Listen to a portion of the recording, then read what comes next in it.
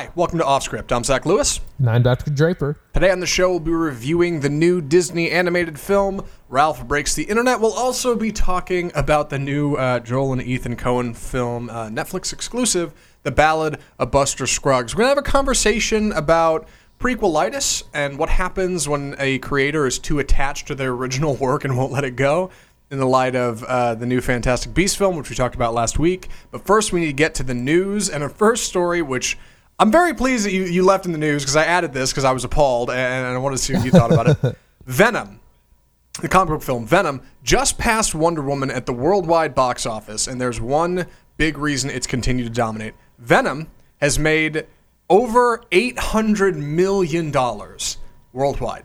Yeah, we're coming up on the big B, the big billion. Yeah, we're coming up on the big B, and it's stunning. It just pulled in another $21 million internationally last weekend. It has now passed Wonder Woman. This is really impressive, and it doesn't seem to be slowing down a whole lot. Where it's making the most of its money is in China, where it made $205 million. That's a quarter of where it's at right now. Andy, any immediate thoughts on this before I spin off into an absurd rant? Well, it's interesting in the article where we found this that they mentioned that monster movies are really huge in China. And so that's part of the reason that Venom is so successful, because Venom is this titular comic book monster. Sure. And they also, I noticed, this is going to sound goofy, but I went looking into this, really. I wanted to know.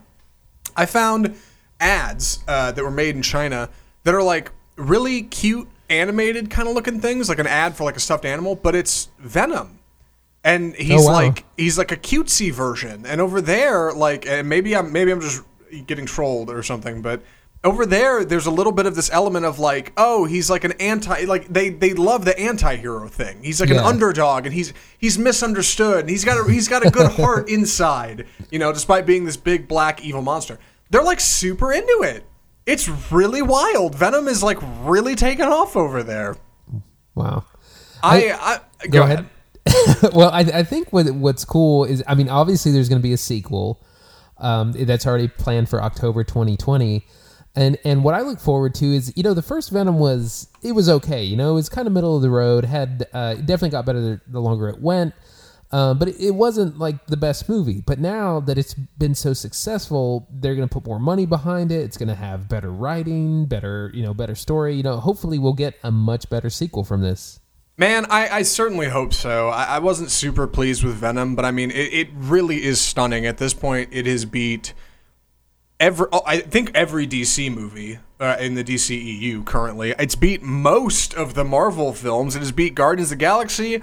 Deadpool are behind Venom now. It's truly stunning how much money this movie has made, and I don't know whether I should chalk it up to just really clever advertising or like a different market or what, but either way, America's getting another Venom movie, and I don't know what that'll mean. You're being optimistic. You hope that, it's better writing, better CGI, better story. That's the optimistic approach. I'm thinking it's going to be just more of a cash-in, because this one already felt a little loose, but I guess we'll see. Only time will tell. Man, foreign markets are a really incredible thing, aren't they?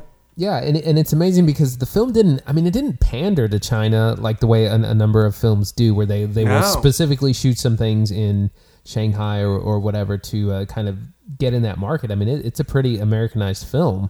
Black Panther comes to mind, with scenes shot in Asian places, Korea, I think. Our next story, Margot Robbie reveals the full Birds of Prey title, The Fantabulous Emancipation of One Harley Quinn. Quite the subtitle. And I realize this is more comic book news, but this is where we're at in film. I'm sorry. We're all sorry. It's fine. The Fantabulous Emancipation of One Harley Quinn. Andy, what can you tell me about this? So there's a lot going on here. One of the things is that this is kind of a parody or mocking of Birdman from 2011, 2013. Very much so, yes. Because that was Birdman, and then I forget the subtitle. Or the unexpected virtue of ignorance. Exactly. So that's part of it, but also, and this is more comic book news, which I'm now behind on, but it refers to Harley Quinn in the comics in 2016 is now not in the relationship with the Joker. And that's a pretty big deal because as kind of fun and as kind of cutesy as their relationship it's actually really kind of abusive and kind of problematic. Yeah, it's kind of... I was about to say, it's a beautiful thing in that way, but it is. Like, it's truly a really fascinating relationship in comic books. It hasn't... I didn't see Suicide Squad, so maybe I'm above my head on this one, but it hasn't quite come across in film, I don't think, like how twisted their relationship is. No, and I was really hoping Suicide Squad would kind of address that. I thought it was a perfect opportunity to, bring up a serious issue like domestic violence and kind of talk about that through comics. And that's part of the beauty of what we can do with film and through fantasy characters. We can actually talk about serious real life issues, but it didn't. Sure. I'm interested to see what this means for the movie. Like, clearly I don't know. When I first saw Birds of Prey, I thought, wow, that's kind of clever. Like, that's pulling back from just being Harley Quinn. You're trying to kind of brand it a thing. But when you stick this on the end, it seems like it's just, I don't know, it's spitting in the face of that. Friends. It's, by the way, this is a Harley Quinn movie. Yeah. Like, just very straight up, which is great. Harley Quinn was one of the best parts of Suicide Squad, or so I heard, because as I mentioned, I didn't see it. What do you think? Would you agree? Do you think this is a good move, a bad move? I mean, like you said, it definitely makes it feel more like the Harley Quinn show with some other randos. So that's kind of disappointing, but at the same time, Harley Quinn is an incredibly popular character. I mean, I didn't expect her first on-screen presence to really take off like it did. I didn't think her character was particularly well done in Suicide Squad, but everyone, I mean, it is a huge character, and they're doing like 4 movies based on her. So, oh wow, with like, because there's the Joker and Harley movie, there's this one, and there's like Suicide Squad 2. There's a lot going on. Yeah, well, we'll keep you posted. Either way, I guess. Birds of Prey set to come out in 2019, so stay tuned. The last story we have, more box office stuff. I know, kind of a bummer, but it was a slow week at the movies. Ralph Breaks the Internet is the second highest Thanksgiving opening ever, which we haven't gotten into our review yet, and we'll get to shortly. But for what it's worth, Andy, what do you think of these numbers? I mean, they're really impressive. So it made over $80 million. And it was approaching the champion of this time slot, which is Frozen. So those are really impressive numbers to get that high. And I mean, yes, it is a 5-day weekend because it's the Thanksgiving holiday, but it's still really impressive. Yeah, it really is. Color me impressed, honestly. It's not that I didn't have faith in Ralph Breaks the Internet. I really want to call it Wreck-It Ralph 2. But yeah, we'll get into that in a second. It's not that I didn't have faith in it. It's that the first one was a very niche audience, video games. And coming off of that, the sequel to that in Thanksgiving, I just figured, it'll do okay. It shouldn't be too great. But man, hell hath no fury like a bunch of parents with little kids that won't shut up around the holidays. Like, because they will take them to see the movies. And that's not that much of a surprise. The busiest day at any theater in America is Christmas Day. The holiday. So Thanksgiving Day or other holidays, also tremendous days. So this isn't that surprising. But either way, like, I'm still with the Grinch out, considering how holiday that is. And that's what, Illumination Entertainment or Blue Sky. Either way, right. It's just a little surprising, I guess, that it's doing as well as it is. I thought it'd do well. I didn't think it'd do this well. Yeah, and the Grinch is still up there, but it also came out a couple of weeks ago, so it's it's got a little bit of time on its side as well. This also comes with the news of Creed 2, sequel to Creed, of course, which knocked out $35 million over the weekend, and that came out a week ago, right? Do I have that wrong? No, last week. That same as Ralph Breaks the Internet. Okay, same time Wednesday. That's not bad. That's at $55 million now, so not Ralph numbers, but hey, like for a cheeky adult film that comes out around then, like it's doing pretty well. So color me impressed, I guess. 2 sequels, and here's where we're at. We truly live in an age of sequels and prequels and building on what came before. Any other things in news before we move on, Andy? What do you think? No, I think I'm ready. All right. Well, then I have agreed to take the summary for our first film, Speak of the Devil. The movie is Disney's Ralph Breaks the Internet. 3, 2, 1, go! Way to go, kid. 1 second, I'm having the time of my life. The next thing I know, my game is just gone. So the summary for Ralph Breaks the Internet starts out easy enough. It is a sequel to Wreck-It Ralph. Disney decided not to call it Wreck-It Ralph 2. We should talk about that towards the end of our conversation because I want to focus on the movie proper. Sure. Now, Wreck-It Ralph 2, Ralph Breaks the Internet picks up right where the first one left off. Ralph of the game Wreck-It Ralph and somebody from this game Sugar Rush, God, I don't remember her name now. Vanellope from Sugar Rush are hanging out in Litwick's arcade in between games and having a great time and having root beers at Tapper's Bar.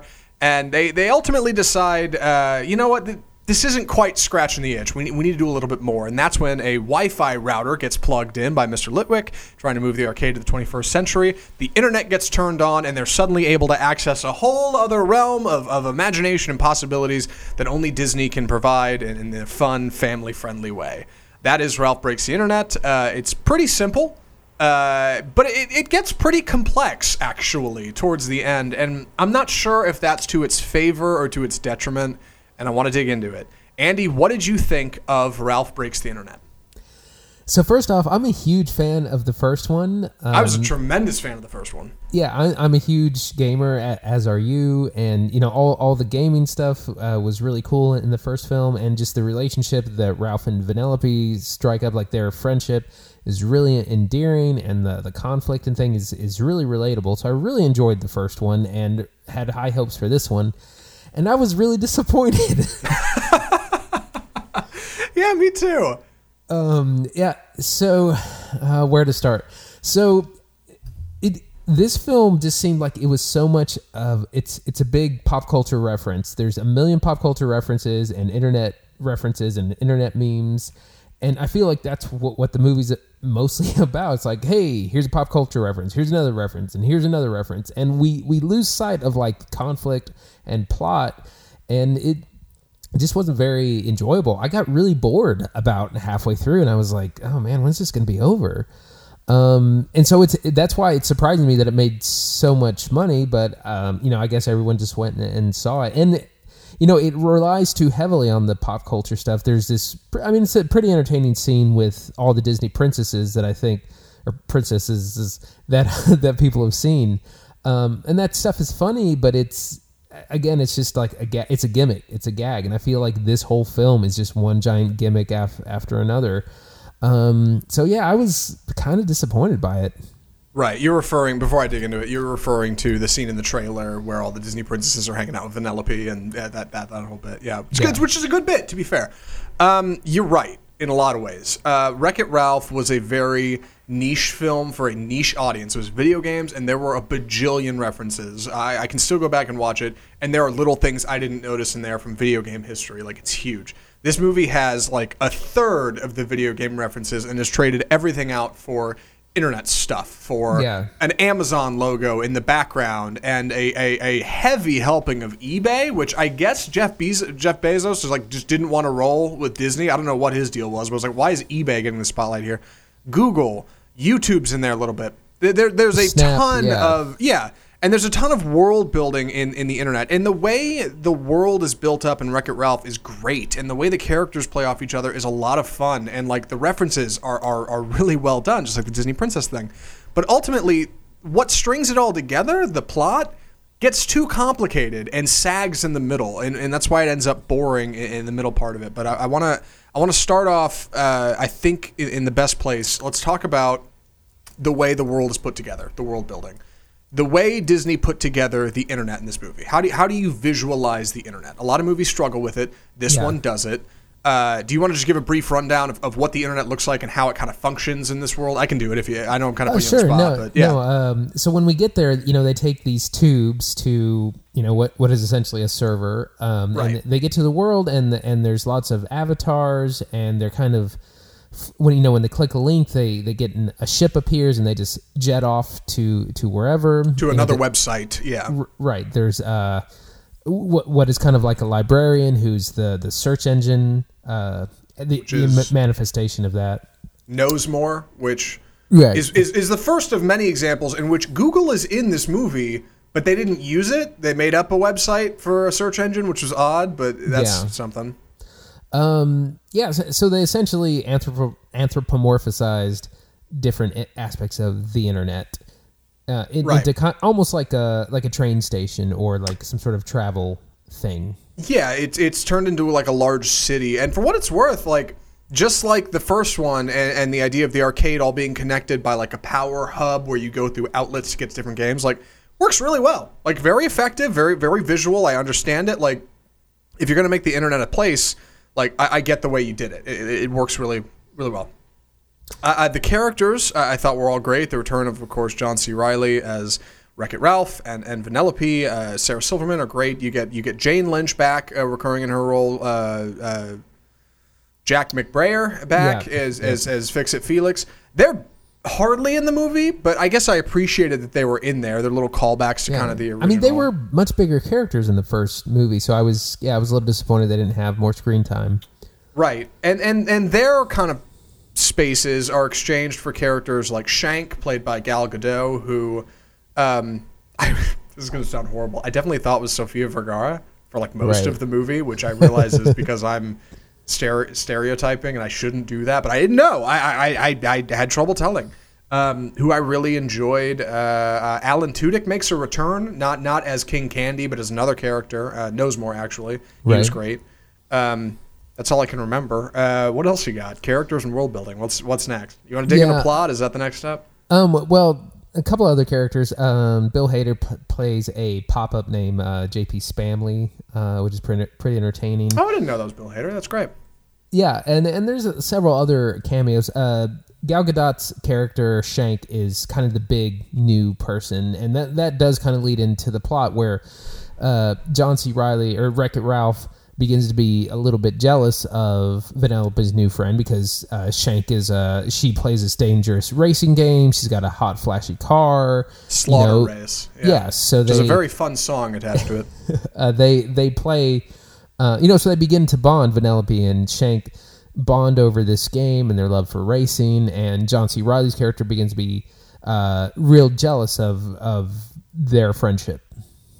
Right, and this kind of compounds, essentially, I left this out of the plot description, but the main characters are trying to raise enough money to get a new steering wheel for the game Sugar Rush, which is Vanellope's game. And if they don't get it, the game's going to be hauled off, and Vanellope will have no game, which is obviously not going to work for her. But Vanellope starts to realize, like, hey, this game Slaughter Race is pretty cool too, and this chick Shank is really neat. And Ralph just wants to go back to the arcade and like go back to doing his old thing, and Vanellope kind of digs the internet in this new world, which creates this interesting kind of conflict of character. I guess what the setup is, it's a story for kids, right? Like any kids movie, where it's almost like your best friend moving away, and there's nothing you can do about it, and they're gonna go do their thing, and you're gonna do your thing, and that's okay. And that's a real complex, like, emotional hill to climb for a sequel to Wreck-It Ralph, which was a story about a guy who was misunderstood, like who people think I'm a bad guy and really I'm a good guy. That's pretty easy. This one's pretty tough, and it really it pushes that goalpost far away. Well, it's a complex topic, but also it just takes forever to get there. By the time we see what this real conflict is, like I was already so checked out of the movie. I was just, when is this going to be over? And it's a weird direction to go, because as a sequel you want to expand the universe, which they did by going to the internet, but then they introduced this weird conflict between two people who strike up this really brilliant friendship. So it's like I would have rather have seen them both take on some new conflict, like as a team, rather than each other be the conflict. Yeah, because they're a great team. Like Vanellope and Wreck-It Ralph, like they have a lot of chemistry and they work really well together, especially following the first film. It should have, I felt like, just kind of picked a direction. Either make the main conflict, we have to work together to fix Vanellope's game, or else she doesn't have to have a home, and we have to overcome the perils of the internet to do it. Or make it, hey, Sugar Rush is going to get hauled off, and Vanellope's excited about where she's going, and Ralph has to deal with it. Like, pick one, But it tries to do two, and that's where it really gets stuck, is right in the middle of that second act when you get that pivot, because it feels like, hey, things are kind of wrapping up with the first conflict. They're raising the money. They're making it work.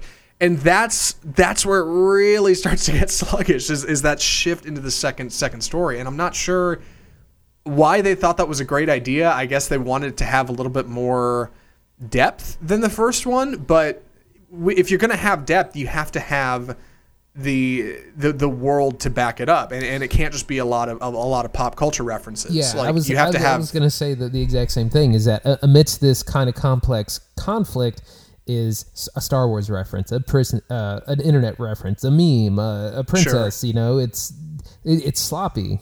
Yeah, and Disney did their due diligence when it came to giving reference to brands. Pinterest actually plays a surprising role in this movie.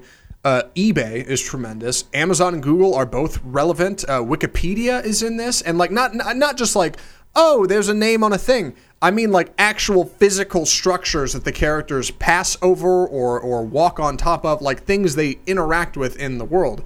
And that's all great. But when it comes to putting up a viral video, that goes to a website called BuzzTube, which doesn't exist. And it's like, I don't know why you couldn't, or like the search engine is knows more. I'm like, why couldn't you get Google? Like, what was the problem there? Well, did you not want to pay the licensing fee or what? Well, especially since like YouTube, there is a YouTube logo in there, and there is a Google logo in there. So I'm like, why aren't? I don't know. Maybe they didn't want to. Maybe they would feel like it would be too much free advertising or something. Right. And I would feel that way if so much of the plot didn't center around eBay, but it does. Yeah, it totally does. And that is also, like, I don't want to say pushed to the side, but certainly pushed to the side at times by the incredibly self-referential Disney references, because at one point they go to ohmydisney.com, which I don't know if is real, but if it is, that'd be great. Great branding, Disney. Yeah. My God. The Disney in this thing is so gratuitous, and it scares the hell out of me because it's such a visual representation of how much Disney owns. Star Wars, Marvel, all the Disney princesses, like they go over everything. They got characters. They got C-3PO here and Groot's over here, voiced by Anthony Daniels and Vin Diesel. And they got stormtroopers and they're running around. But my God, like Disney knows what they're about, and they're not afraid to show it off. That was wild. Yeah, it was really interesting to see the Star Wars stuff, because Star Wars has always, like, you just couldn't get it in most film stuff. So it's nice. It's kind of funny to see it because maybe people take it a little less seriously. Because, you know, I'm sure there was nerd rage about, oh my God, C-3PO's he's not being respected. He's just a gimmick in this film. So hopefully that'll help people not take it quite so seriously. Yeah. I was something that surprised me in this movie. I feel like the characters have really shifted from the first movie, and I get it's a sequel. Obviously, characters change. I understand, but like some of the things the characters did in the movie, some of their motivations just felt out of line with who they were in the first film, which feels strange. I didn't understand why Ralph is trying so hard to raise money for Vanellope by putting himself on the internet in goofy videos and he works so hard to get all this done, and then when he's upset, she wants to go to a different place. She's like, "Don't talk to me anymore. You're not a good friend." I'm like, "Really? Come on." Clearly, he's a good friend. He raised $34,000 or whatever. Like, is that really a problem? You guys did that whole thing in the first movie. He saved your game. Like, that was a whole thing. Like, and suddenly it's you're the bad guy, and I don't need you anymore. I didn't get why Vanellope didn't want to be in her game anymore. I'm like, you're literally the princess of Sugar Rush. That's the big reveal at the end of the first game. Yeah. That the whole game is for you. Like, and that doesn't matter. That stuff is really something, and I don't know how to feel about it. I guess, you know, people get older, and that's the story here for kids who watch the first one and return to this. I'm probably just I'd say I'm definitely overanalyzing it, but yeah, and you know, they wanted something for everyone. They wanted things for the kids. They wanted a more complex plot for the adults, and you just get kind of a mishmash of gimmicks and pandering. It's true. That in the end doesn't really work for me. Yeah, and I get like I said, the first one is very niche, and I get it. Like, you can't just do the video game thing again. You could for me, and it'd be great, but like, you want to make money. I think there's a big reason the Disney princesses were featured in the trailer was to attract like a female audience, because I'm sure the first one mostly trended male. I think that's also relevant in the title, which I want to talk about for a second. why is this called Ralph Breaks the Internet? Because it was never... I mean, I thought for a while it was Wreck-It Ralph 2, but never in the film is it called Wreck-It Ralph 2, Ralph Breaks the Internet. It's just Ralph Breaks the Internet, the logo. That's it. That's all. Why would they do that? You got a theory? No, a couple. I mean, first of all, he does kind of literally break the internet, but yes. it's a reference to the Kim Kardashian thing from a couple years ago, where it was like Kim breaks the internet because she was, I don't know, doing some nude photos or something. Yeah. Like that. That's what and since then there have been, so and so breaks the internet has been like a thing, and sometimes it's true. Sometimes there's an incredible video or post that does bring down a site because of how much traffic is, but it's mostly exaggerated. And no it's joke. Mostly just like clickbait. A few minutes before we started recording this episode, I was on Twitter and I saw Amanda Bynes is breaking the internet, so that's a thing. Yeah, exactly. I think it's also to help, push it away from the first one and let people know, hey, you don't have to have seen the first one to get this, which you don't. It does a very good job of kind of giving you a real quick kind of in world recap from the first one, and you're on your way. Like you're not too stuck in it. But man, I got to be honest, this movie, at least for me, and I don't want to get too far into spoilers, but did you feel like I did, it kind of ends on a down note? I don't know. It didn't end quite as cheerfully as the first one did. And I know I can't criticize a movie for what it isn't. I can only criticize it for what it is. But it was like I walked out of this movie. Maybe I was just disappointed by the plot, but like really, I just don't didn't know. care. I didn't by feel the time very it was happy. over. Yeah, I was just kind of over it. Like this is how. Did you stay for the end credits scene? Was there one like at the end of the credits? I think there was. Yes. I saw the mid-credit scene, which I actually thought was pretty funny. I was surprised at how much I enjoyed that, but I didn't see post-credits, no. Yeah, I didn't stay for it either because that's how much I wanted to get in the theater. Yeah, nobody else did either. The whole theater cleared out. Yeah, I looked it up. Yes, there is a credit scene. I'm not staying for it. I'm leaving because I'm not worth it. And also, just it seems somewhat antiquated that that they just wouldn't know about the internet, which like it hasn't been around for near 30 years now. To put a bow on this thing, because I think we should probably start wrapping up. Sure, real quick, I want to talk about just one more time some of the things we actually liked. Like let's sandwich this here. Sure. I was a big fan of the way they kind of anthropomorphized that we said the internet and how they made all of that look. The voice acting was great. A lot of the humor was really good. That Disney princess bit in the trailer kind of comes around again towards the end of the film, and all of that is good stuff, albeit a little masturbatory. Like just a lot of fun, and that stuff was all good. But man, trying to cram two stories into one here was a real hurt. What do you got? Yeah, I really enjoyed the performances. I thought Sarah Silverman and John C. Reilly were good, and the new characters, Gal Gadot, Bill Hader, and a slew of other cameos were fine. Yeah, I enjoyed them. I guess to wrap this whole thing up, Andy, would you recommend Ralph Breaks the Internet? So it's overall, I would say no, unless if you're a huge fan of the first one and you just kind of want to see what happens in the follow-up, it's probably for you. If you haven't seen the first one, I would skip this. There's a lot out in theaters. There's going to be even more out soon as we're approaching Oscar season, so I would just save your bucks and save your time for that. Which I also have a question. We're obviously going to get Wreck-It Ralph 3. Oh, yeah, with this much money, we have to, right? Which is surprising because I definitely thought this was the last one. I was like, well, they're not doing any more after this. Surely we will. And my prediction for Wreck-It Ralph 3, before I get into my recommendation, will be something along the lines of Ralph gets a girlfriend. Ralph finds some big, brutish girl character and is like, I'm crazy about her, duh, and then that'll be... That's my long shot prediction for Wreck-It Ralph. He's got to break something though, because that's what he does. So, Wreck-It Ralph, right? Yeah. So, so we'll see where that goes. My recommendation. I'm kind of in the same boat, and I hate to say that because the first one, no lie, I went out and bought that Blu-ray the day it came out because I liked the first one so much.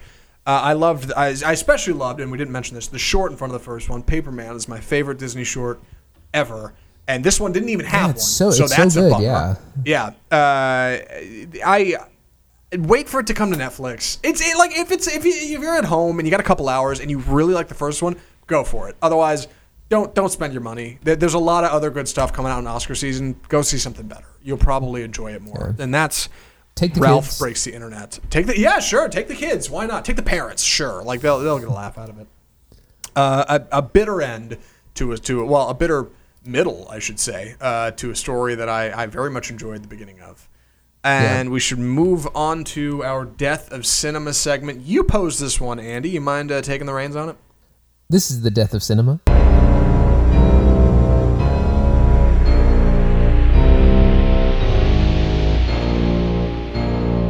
And so what we're going to talk about is an article I read over the weekend which said, is J.K. Rowling in danger of becoming the next George Lucas?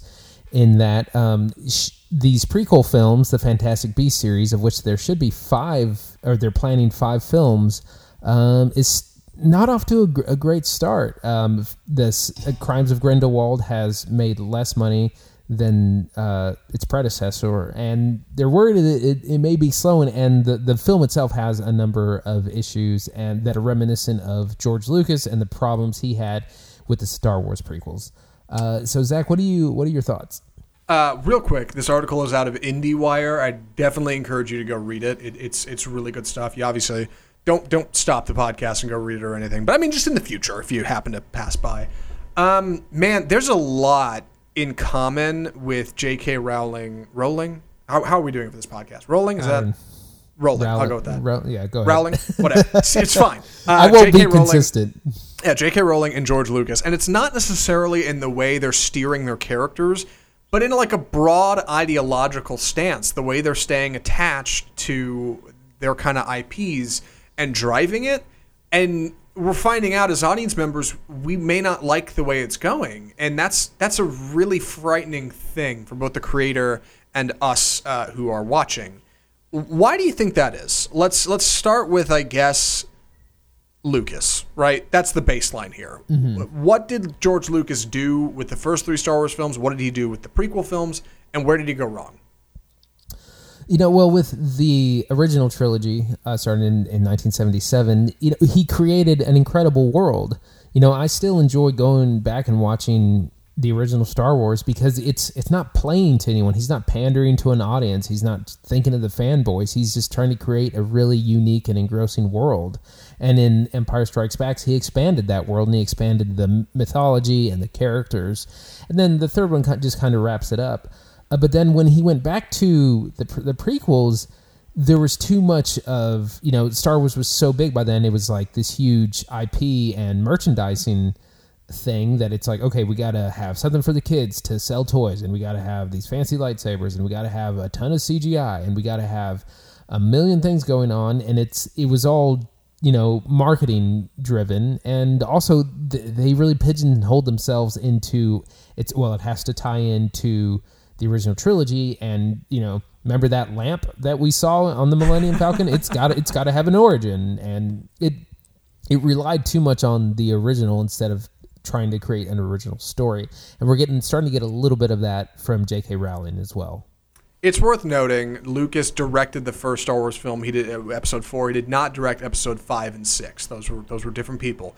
He then went on to direct 1, 2, and 3. He just grabbed that wheel and took it right back.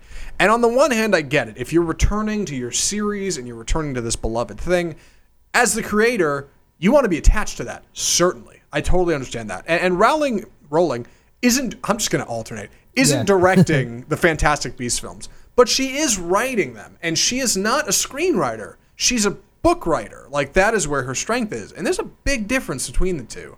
Sure. And there's certainly a way you can adapt them. That happens all the time. Widows last week was adapted from a book. That's not to say you can't adapt a story. Of course you can, but it does start to feel like, in a weird way, whereas George Lucas was hanging on to the thread that was Star Wars, she's kind of losing it with Harry Potter. I feel like she's losing or Fantastic Beasts, I should say. She's losing the things that really made Harry Potter so enjoyable. I feel. What do you think? Right. Well, what are those things, do you think? Sure. More specifically. One, I think you stick with a very core cast of characters. Specifically, Harry Potter was one character you really focused on, and then the other ones kind of dance in and out. You get characters who are more important, like Hermione Granger or Ron Weasley, characters who are less important, like extemporaneous, characters that come in and out of the books, like Cedric Diggory or I don't know. Sure. In this, rather than focus exclusively on Newt Scamander, she's really bouncing around. Everybody's got a story and a tale, and everybody's got something going on. And that was a thing in Harry Potter, but that was built up over the case of thousands of pages and 8 and 7 books. Whereas this, you don't have that luxury. You got to cram this stuff into 90 minutes, 2 hours. And while you've got five movies, she's not spreading it out that well, A fine example, in Fantastic Beasts 2, we talked about this last week, in the case of Jacob and Queenie, right? Yeah. Rather than have them get together in one movie and then break up in another, spread that out. You have 5 movies to play with, right? Move that around a little bit. Have some focus in one movie, have some focus in another, but instead it just feels like we're driving this ship 1,000 miles an hour and everybody's got to be involved. She needs to dial it back and kind of spread that out. What do you think? So one of the things that I really liked about the first Fantastic Beasts is that it took place in the wizarding world, but it didn't feel like it was so connected to Harry Potter. It exists in the universe. And the same way that, the Marvel Cinematic Universe manages to tell lots of different stories within one kind of realm. And in Crimes of Grindelwald, we lose that, and it starts to get, we got to see Dumbledore, and we got to reference the Lestranges and Nicholas Flamel. It starts to really tie into the Harry Potter lore, and I think that's the big mistake, because when you think of the Star Wars stuff that has been really successful, like the some of the video games, Knights of the Old Republic, or the Secret Apprentice storyline, these things work so well because they're not connected to the original Star Wars at all, outside of things like lightsabers and the Force and the Jedi, those kinds of larger mythologies. So they exist within the universe, but they're not tied to the core trilogy. And I think that's where you begin to have some real problems when you start to try and plug everything into, make it fit into the original films. I agree. Completely supplementary works. One that you didn't mention in there, but I would probably put on that list is something like Star Wars: The Clone Wars. It was 8 seasons of a show. And you don't have to see a single episode of that to enjoy the movies.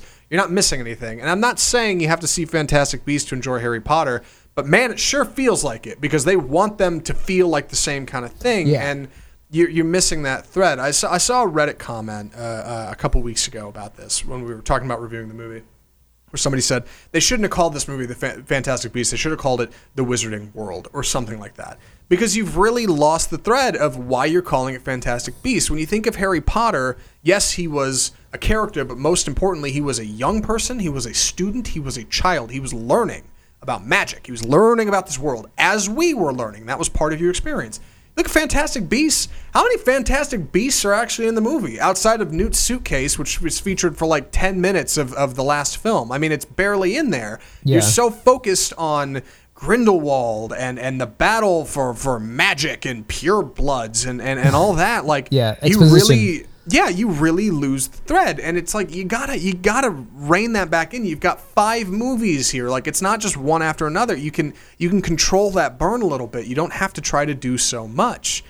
And Rowling, I think she's used to writing books. She hasn't done this a lot, and that's where you really struggle. And I wish they had some assistant writers or director who'd come in with a red pen and go, nope, I'm sorry, I get you're the person, and we got to do it this way because this is entertaining on screen versus on the page, and nobody's there to do that. Yeah, that's ultimately what that article argued, was that J.K. Rowling needs to not be afraid to hand off creative control to other film writers or other creative people to help create better stories for film. Yeah, and I get it's tough to do. I would never want to be that person to sit down with the author and go, this is great, but we're not going to use this. But Disney did that, and Force Awakens was pretty huge, and Star Wars is maybe taking a break now, but they were willing to step back from George Lucas and go, look, I'm sorry, we need to consider the greater kind of thing here of your property and where it can go versus where you'd like it to go. George Lucas wanted midichlorians. that doesn't work, Like sometimes you can lose the thread, and it's important to have people from the outside who can look at it with a fresh set of eyes and say, hey, maybe we should try this instead. Yeah, what I was going to say, there are you can find some sketches of what George Lucas had in mind for episode 7, 8, 9, and it's an absolute nightmare. And it's bizarre, mind blowing. Like, what were you even thinking? It just makes no sense. So I'm really glad that didn't happen. And yeah, it helps to take a step back to let other creative, talented people help you do this prequel thing, because as we've seen, it's really hard, especially when you have a really, passionate fan base. To kind of put a bow on this, I don't want to make it sound like I'm defending the idea of greenlighting 5 films in a series before the second one's out. But in the case of this, I really do wish they'd have a little bit more patience with it. Slow it down a little bit, all right? It doesn't have to be 86 characters running around, everybody's doing a different thing. Like, I miss that simplicity of something like Harry Potter. It was simple. You followed one kid and his 2 friends. And really, it was just the one kid. The 2 friends were just kind of there. And that was the movie. Like, I wish Newt Scamander was treated in the same way. Instead, I feel like he's kept at arm's length, and you never really get to know the guy, which makes it tough to connect with him and therefore really get into the plot of the movie. And J.K. Rowling, she's got all that kicking around in her head, and she knows how it works, but we don't. And we need somebody to translate that for us. Yeah, and especially it needs to relate to people who have not seen the Harry Potter films. I think that's if I hadn't seen those, if I hadn't read the book series, I think I would be pretty lost in the most recent film.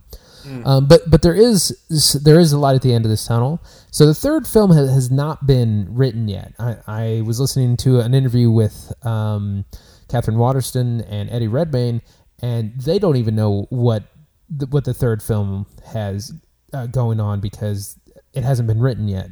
All they know is they might be going to Rio de Janeiro, and I know that each film is supposed to take place in another big city around the world.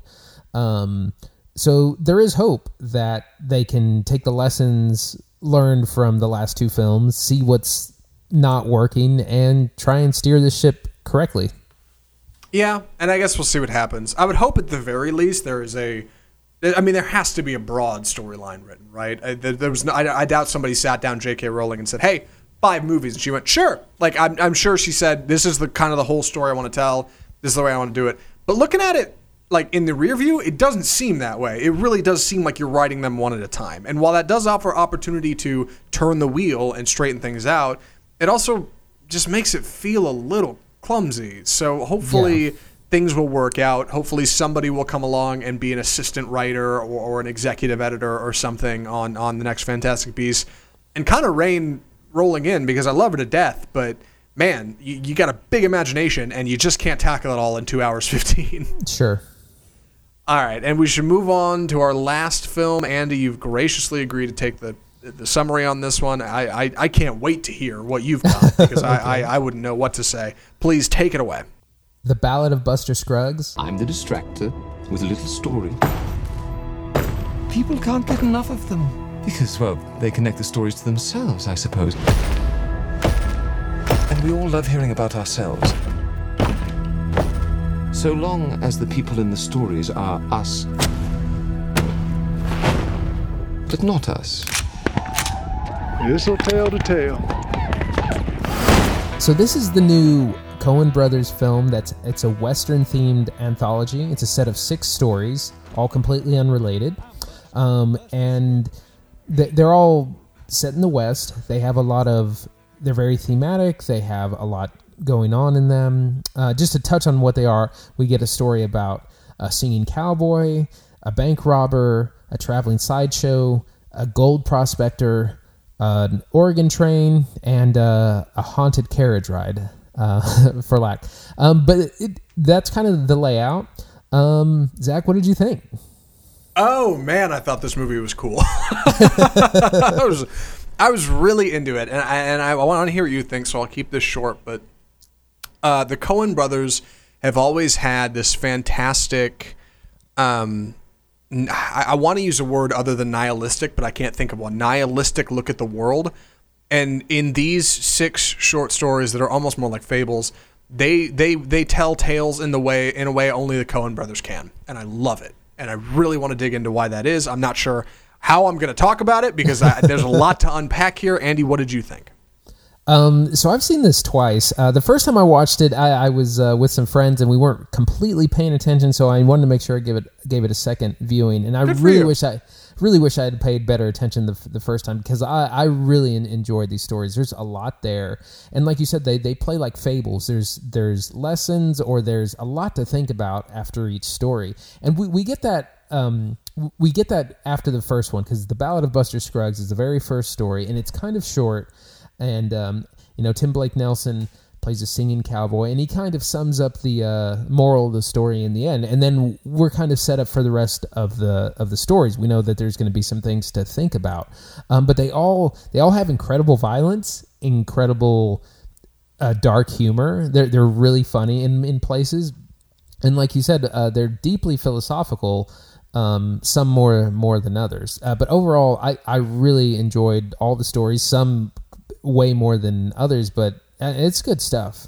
I don't know how you feel about this. We probably should have talked about it before we started recording. I think maybe the best way to talk about this is talk about each individual story and then how it all ties together. What do you think about that? Or should we just kind of do it broad? Do you have what's the best way to talk about a movie with 6 short films in it? That's what I've been struggling with all weekend. I was wanting to keep it more broad because it's 5 or 6. I can't remember. 6, yeah. Okay, let's do that then. I love the way this film addresses audience. Maybe that's a bad place to start. It's fine. I love the way this film addresses audience. Tim Blake Nelson as the titular Buster Scruggs in the first story, he looks directly at the camera. He talks to us. He doesn't offer like meta commentary about the way the film is going to go, but he talks about his world and his life. He holds up a wanted poster with his face on it.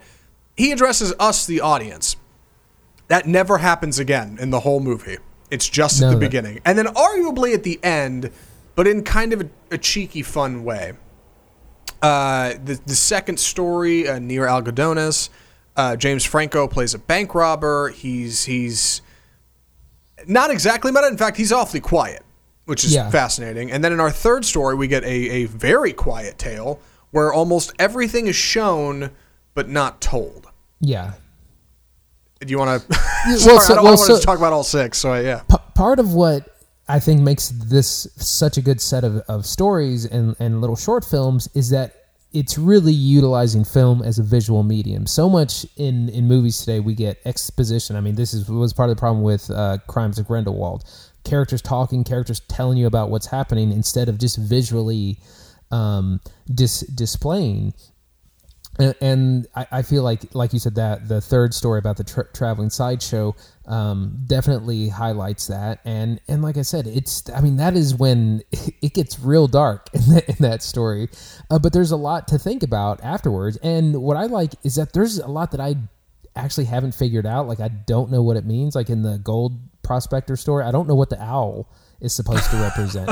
I know that there's kind of an environmental message in that story, but there's this owl and it keeps popping up and I know it's important, but I don't really know what it's about. And that's what I love. I love that there's this complex symbolism that's going to make you think after the film. Sure. Let's see. Story. I just want to kind of get through a broad cover here. Story 4, the story called All Gold Canyon, starring 2 people. Yes. which is really cool, and another very quiet story, not a whole lot of dialogue, mostly monologue, very interesting. Story 5, the longest of all of them by a wide margin. I was actually timing this a bit. Sure. The Gal Who Got Rattled, fantastic performances all around, but it felt like it dragged a little bit for me. And then the final story, The Mortal Remains, the carriage ride.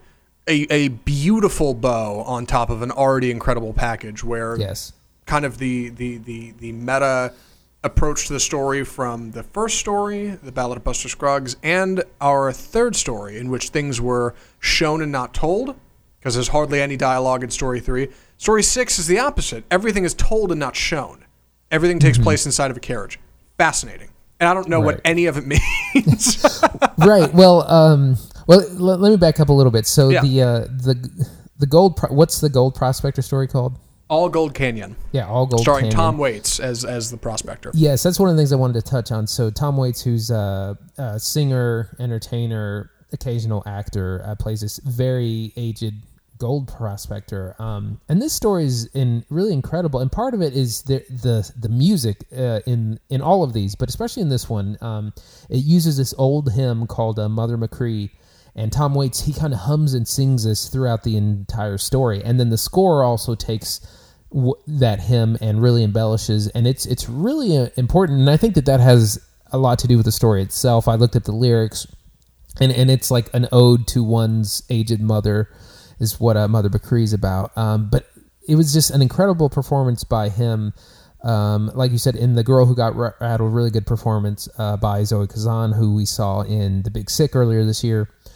But man, yeah, as far as what things are about, one of the things that we've seen from the Coens is this kind of theme of fate and how it's kind of, your destiny is kind of out of control. We saw this in No Country for Old Men, where that third act, it takes a lot of wild turns. It's set up to go a certain way, and then it kind of subverts all of your expectations. And we get a lot of that in this set of films as well. In a number of the stories, they're set up, like I said, they set you up and to go a certain way and to have certain expectations, and then things don't turn out like you think they're going to a lot of the time. Yeah, that's that bit of nihilism that I don't know how much we can dig into, but especially with the gore and the violence, which is no stranger to the Coen brothers or the Western setting, which is gorgeously filmed, by the way. Almost every frame of this movie is beautiful. Man, they really do lay on, especially in the Old West, you can get murdered at any time. For like anything. It reminded me in a lot of ways, in an odd way, of the stupid Seth MacFarlane comedy, A Million Ways to Die in the West, because it really feels that way. Like, people just die. Adults, like, they just, they're living their lives one day and then they're dead. And, like, there's that weird Coen, like, message there that, like, nothing matters, or maybe I don't know. I haven't really figured it out yet. I'm still unpacking it, but, like, I don't know how to take it, but that's definitely a running theme throughout all of this, capping beautifully in story 6 with a really incredible monologue from an Englishman who almost looks at the camera and explains to you why they're telling the stories the way they are, which is a fascinating conclusion to an already great movie. Yeah, and what's interesting about that is, like you said, that it is all dialogue, but they're not explicitly saying what's going on. It definitely takes you some figuring out, and there's a lot of just kind of clever wordplay. You have to read between the lines to really understand kind of that final story. Yeah, I wanted to talk about before we get too far out of the weeds. I guess we're probably starting to turn out of this movie, but sure. I want to talk about performances. In a lot of ways, the cast in this movie reminded me of a man whose name I normally don't speak, Terrence Malick, in his film The Thin Red Line. Because when The Thin Red Line came out, it has what is now considered an incredible cast. But back then, a lot of these actors were young. Nobody really knew them. They had TV work, just to rattle off a few, because I pulled up the list. Sure. George Clooney, Jim Caviezel, Nick Nolte, Sean Penn, Woody Harrelson, Adrian Brody, John Cusack, John Travolta, John C. Reilly, Jared Leto, Thomas Jane. Like, some really cool, but Tim Blake Nelson was in that movie. Really cool people. At the time, a lot of them were really young and wasn't a big deal, but it turned out, like, over time, a lot of them turned out to be tremendous. That's how this movie felt. There's a lot of parts in this movie that I watched. I mean, there's a lot of big people, too. Tim Blake Nelson, I struggle to think of more right now, even though I have the list up in front of me. Liam Neeson. Clancy Brown, James Gleason. Franco, Stephen Root, Brendan Gleeson. There's a lot of people in this movie who are TV actors, who have been extras in smaller movies, who I've never seen, who were stunning, who deliver monologues and speeches that I'm like, I can't wait to see what they do next. One of the most outstanding roles for me was in Third Story, The Winglish Thrush, played by, Meal Ticket is the name of the story, played by Harry Melling, who is an artist in the movie, with no arms and no legs. Harry Melling was Dudley in the Harry Potter films. Stunning performance by this kid. I was like, I can't wait to see what he does. I couldn't believe how much I liked him in this movie. Like, incredible stuff. And I don't know if that's a testament to the Coens' ability to get a good performance out of somebody, or just the script and the setting and the character. I don't know, but like, really good work. And I hope a lot of these people go on to do bigger projects if they can find them, because this one's really good. Yeah. One of the things you mentioned was these landscapes, and so this was released on Netflix, but they're planning to release this in theaters for it to have a theatrical release. And I was thinking, with a lot of these really incredible landscapes, I was like, this needs to be seen on the big screen. You'll be much more like engulfed in the Old West, or in this valley that the Gold Prospector is in, on a larger screen. So that's kind of the only downfall of just seeing it on kind of your TV, is you miss out on these larger than life landscapes. It's true, and you're not going to get the same sound you get out for the music, which is great, like you mentioned, out of your home speakers, unless you have some rad setup. You're not going to get that quality, and I did think that a lot. Almost every wide landscape shot in this, I thought, man, I really wish I was watching this on a theater. And if it comes to theaters, I'd like to revisit. I really would. You and I should go find a screening somewhere and go check it out. I would watch it again. I was about to say the same thing, that I definitely would like to see this on the big screen. But to just bring it back around to Netflix for a moment, I was talking about this with a friend earlier. I think being this movie in particular, this Coen Brothers film premiering on Netflix, may not hurt it as much as I initially thought. When you tell me a Coen Brothers movie is going to be on Netflix, I think, why, how, why God? Like, why the Coen Brothers? They deserve so much better. But this one, being essentially 6 short films, kind of makes sense. Like, in a lot, because I ended up, I was out of town for Thanksgiving. I ended up watching 3 of these stories and taking a break. And then I picked it back up later and watched the other 3. There's perfect starting and stopping points for all of it. You can watch one and sit on it if you want, and then pick another one up later. You can skip around in chapters.